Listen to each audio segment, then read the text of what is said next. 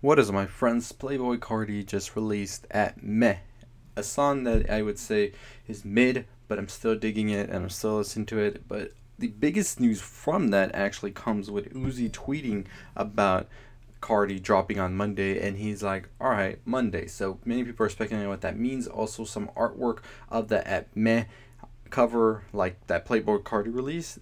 Uzi released one with a little Uzi edited next to him. So many people are speculating what this could mean. If this means that there is a remix in the works coming with Lil Uzi, or if this is all a collab tape that is gonna have both Playboy Cardi and Uzi reuniting after apparently there was some beef. So we're pretty speculative about that. But what are your thoughts on the newest Cardi track? Have you listened to it yet or not?